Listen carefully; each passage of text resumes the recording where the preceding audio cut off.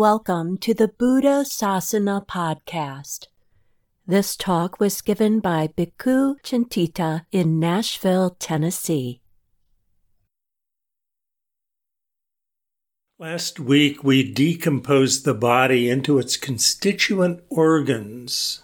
This week, we will decompose the body into its most basic elements: earth, water, fire, and wind or air. The elements represent an ancient Indian scheme for analysis of the material world into its basic constituents that has its counterpart also in ancient Greece and elsewhere.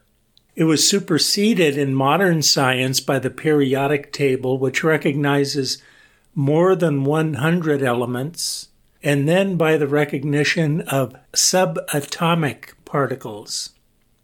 The Buddha never claimed the elements substantially existed in themselves, nor that they were exhaustive. But one finds that a common effect of the development of the Abhidhamma in the Theravada, as well as in other early schools of Buddhism, is to reify certain key factors as parts of ultimate reality, to take them as things that substantially exist.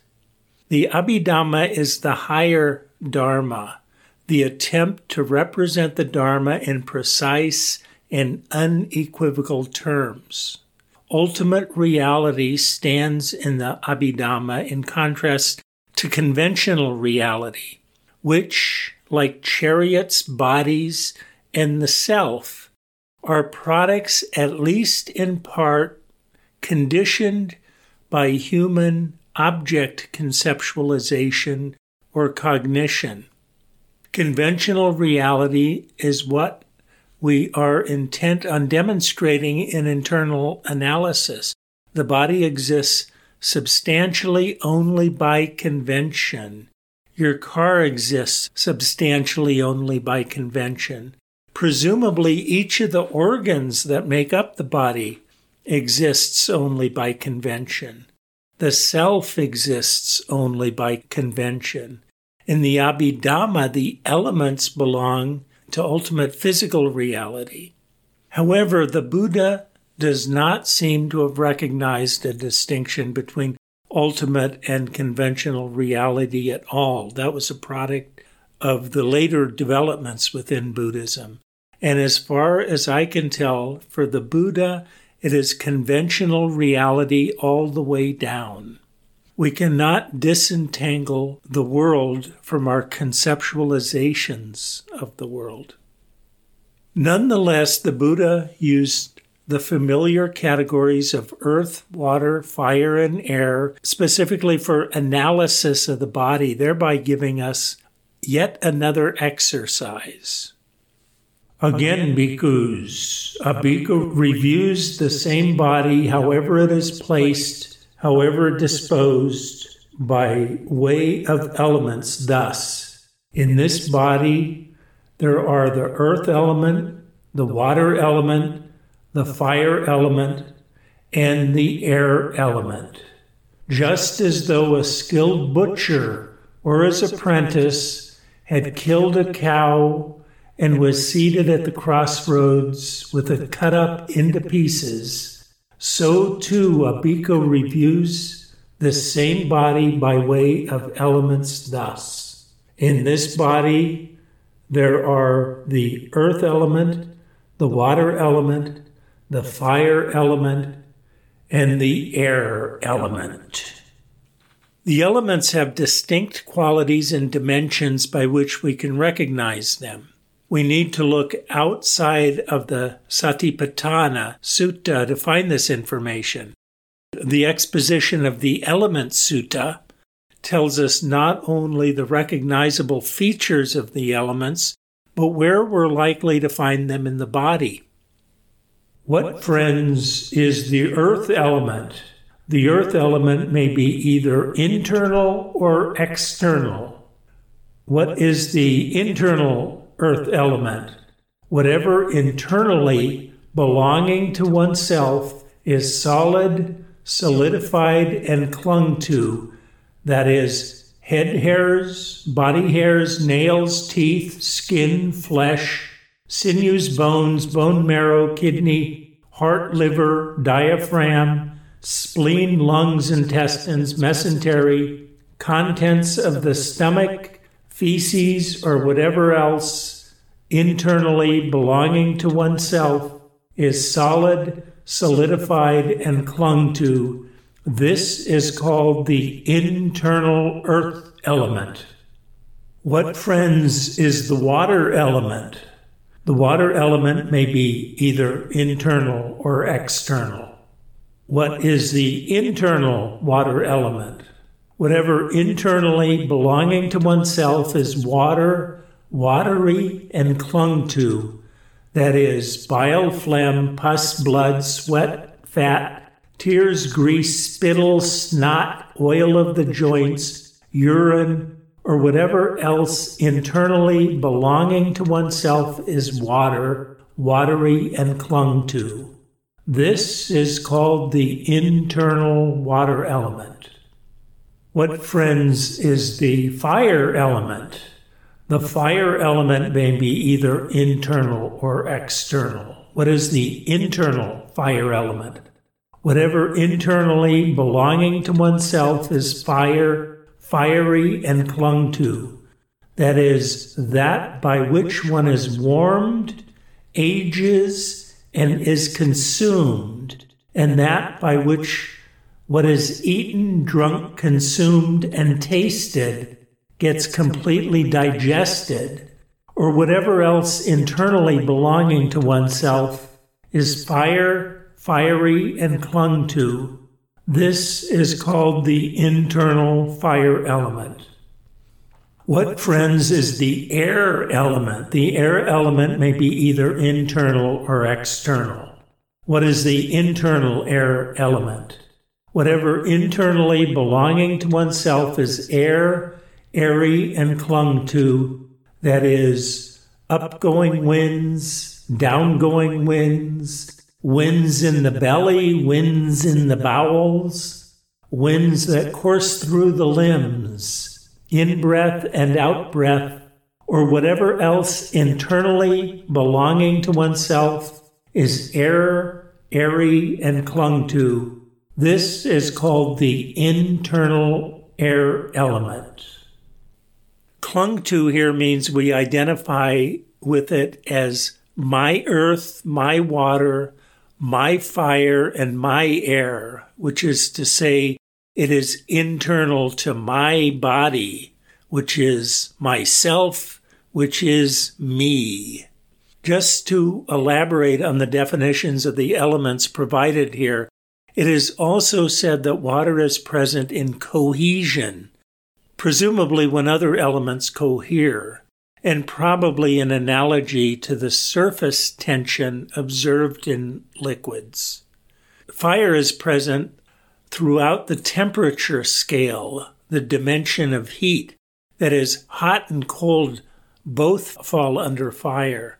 Notice that fire is present in digestion and aging, clearly in analogy to the consumption of fuel in a real fire. Air is, I believe, present in motion in general. Blood, for instance, courses through the limbs, and in this sense includes both water and air. I think we find that individual organs sometimes manifest more than one element. Certainly, all the internal organs in the living human body are relatively hot. I find it useful to examine all of the elements as present in the mouth. An advantage of the mouth is that you can open and close it, move it around, and still remain in your meditation posture.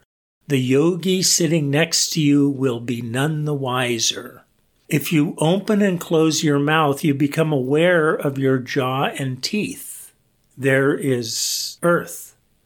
Spittle is water, and you can even observe its property of cohesion as it sticks to the sides of your mouth or even seals the space between your tongue and other tissue. It's warm in there. That is heat. As you are exploring the elements in this way, there is motion, and with an open mouth, air passing from and into the lungs can be felt. That's air. The exposition of elements sutta adds another dimension to the contemplation of elements that is not found in the Satipatthana Sutta itself. This is a refrain spoken after each of the element definitions that I quoted a couple of minutes ago. Now, both the internal earth element and the external earth element are simply earth element, and that should be seen as it actually is with proper wisdom thus: this is not mine, this I am not, this is not myself. When one sees it thus as it actually is with proper wisdom, one becomes disenchanted with the earth element and makes the mind dispassionate toward the earth element. This is repeated for the water element, the fire element, and the air element as well. The internal elements are, as before, evidence for the body. The external elements are easily observed in nature, in rocks and babbling brooks, in wind and sunlight. The significance of this, beyond once again deconstructing the presumption of a substantial body and self, has to do with the clung to that we mentioned earlier. We cling to our elements, we take them personally because we are convinced they are me or mine, in a way that we do not cling to a lump of mud at the edge of a river. But internal and external are, in this case, pretty much the same thing. Earth, water, fire, and air. They're the same internally and externally. This observation tends to depersonalize earth, water, fire, and air, and with that, our own bodies. The reason we want to deconstruct the self in the first place is because we take it so personally, and it thereby gets us into a lot of trouble. The elements exercise in the Satipatthana concludes with the refrain on internal analysis that we're already familiar with. In this way, he abides contemplating the body, in the body internally, externally, and both internally and externally. Or else he abides contemplating in the body its nature of arising, or he abides contemplating in the body its nature of vanishing, or he abides contemplating in the body its nature of both arising and vanishing, and so on.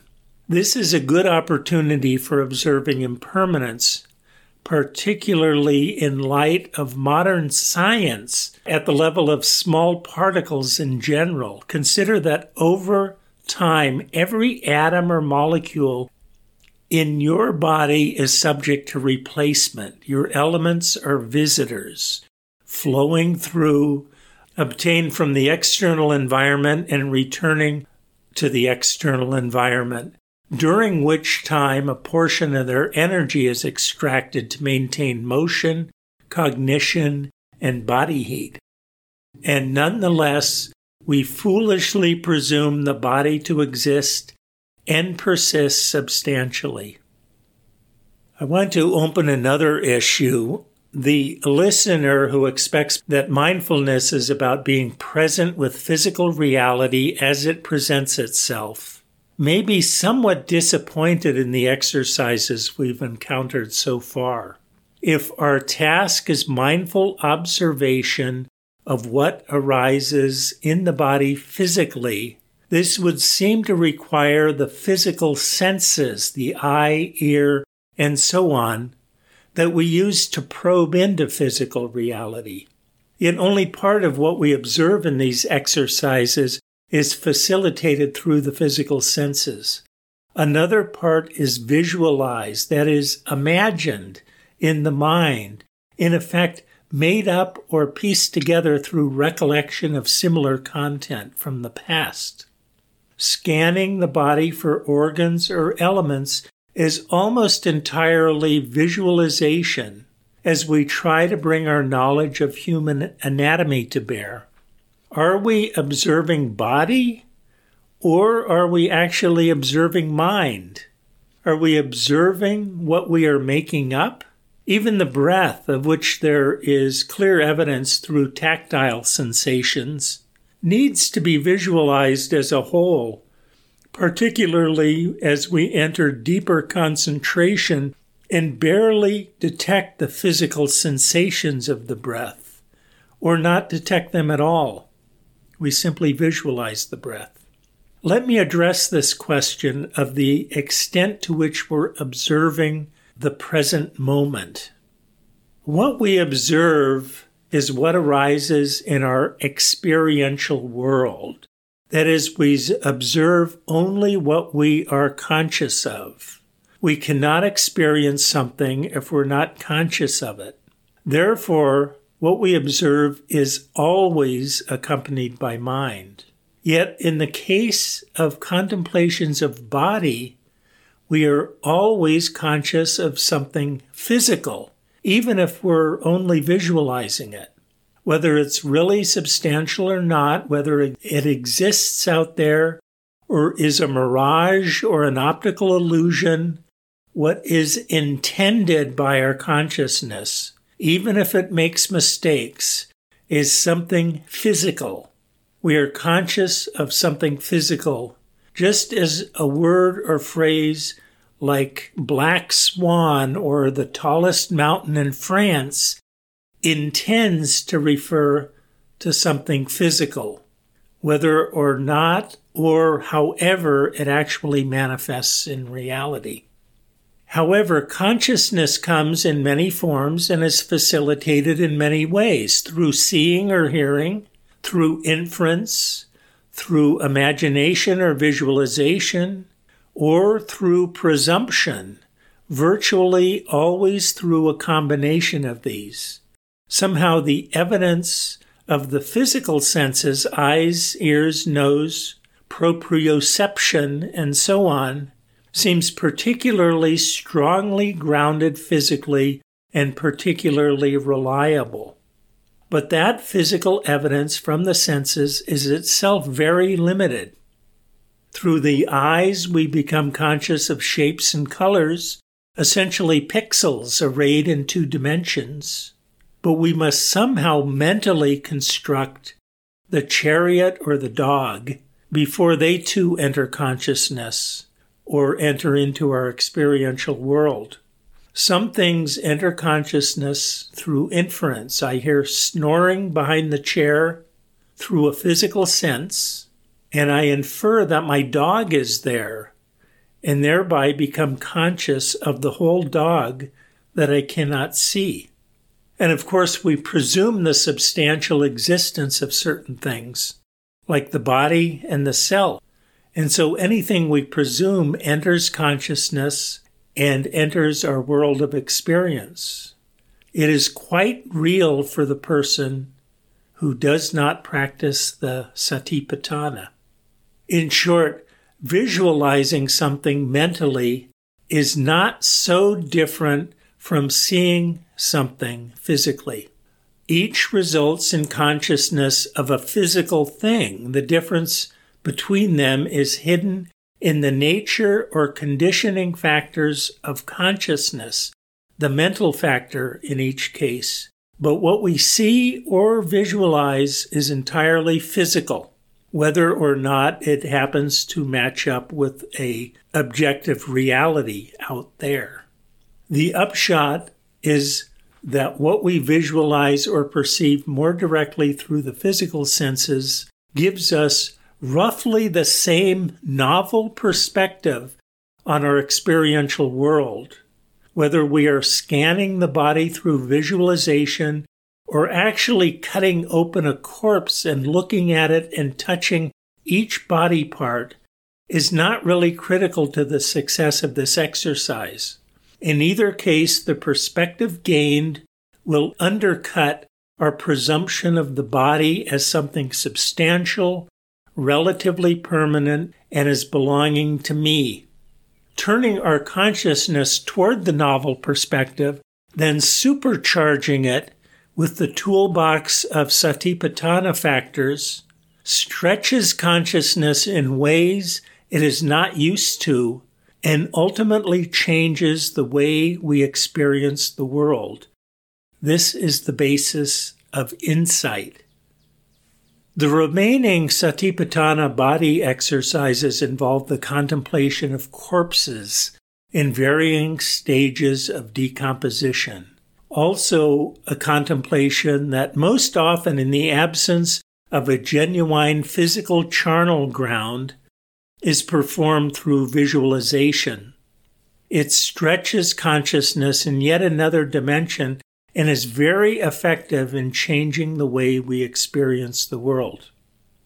However, before taking up the charnel ground contemplations, I want to take a break for 1 week in order to revisit internal analysis, in particular to examine the logic and purpose of this technique a little more closely and from a different perspective. This will be the topic of next week's talk.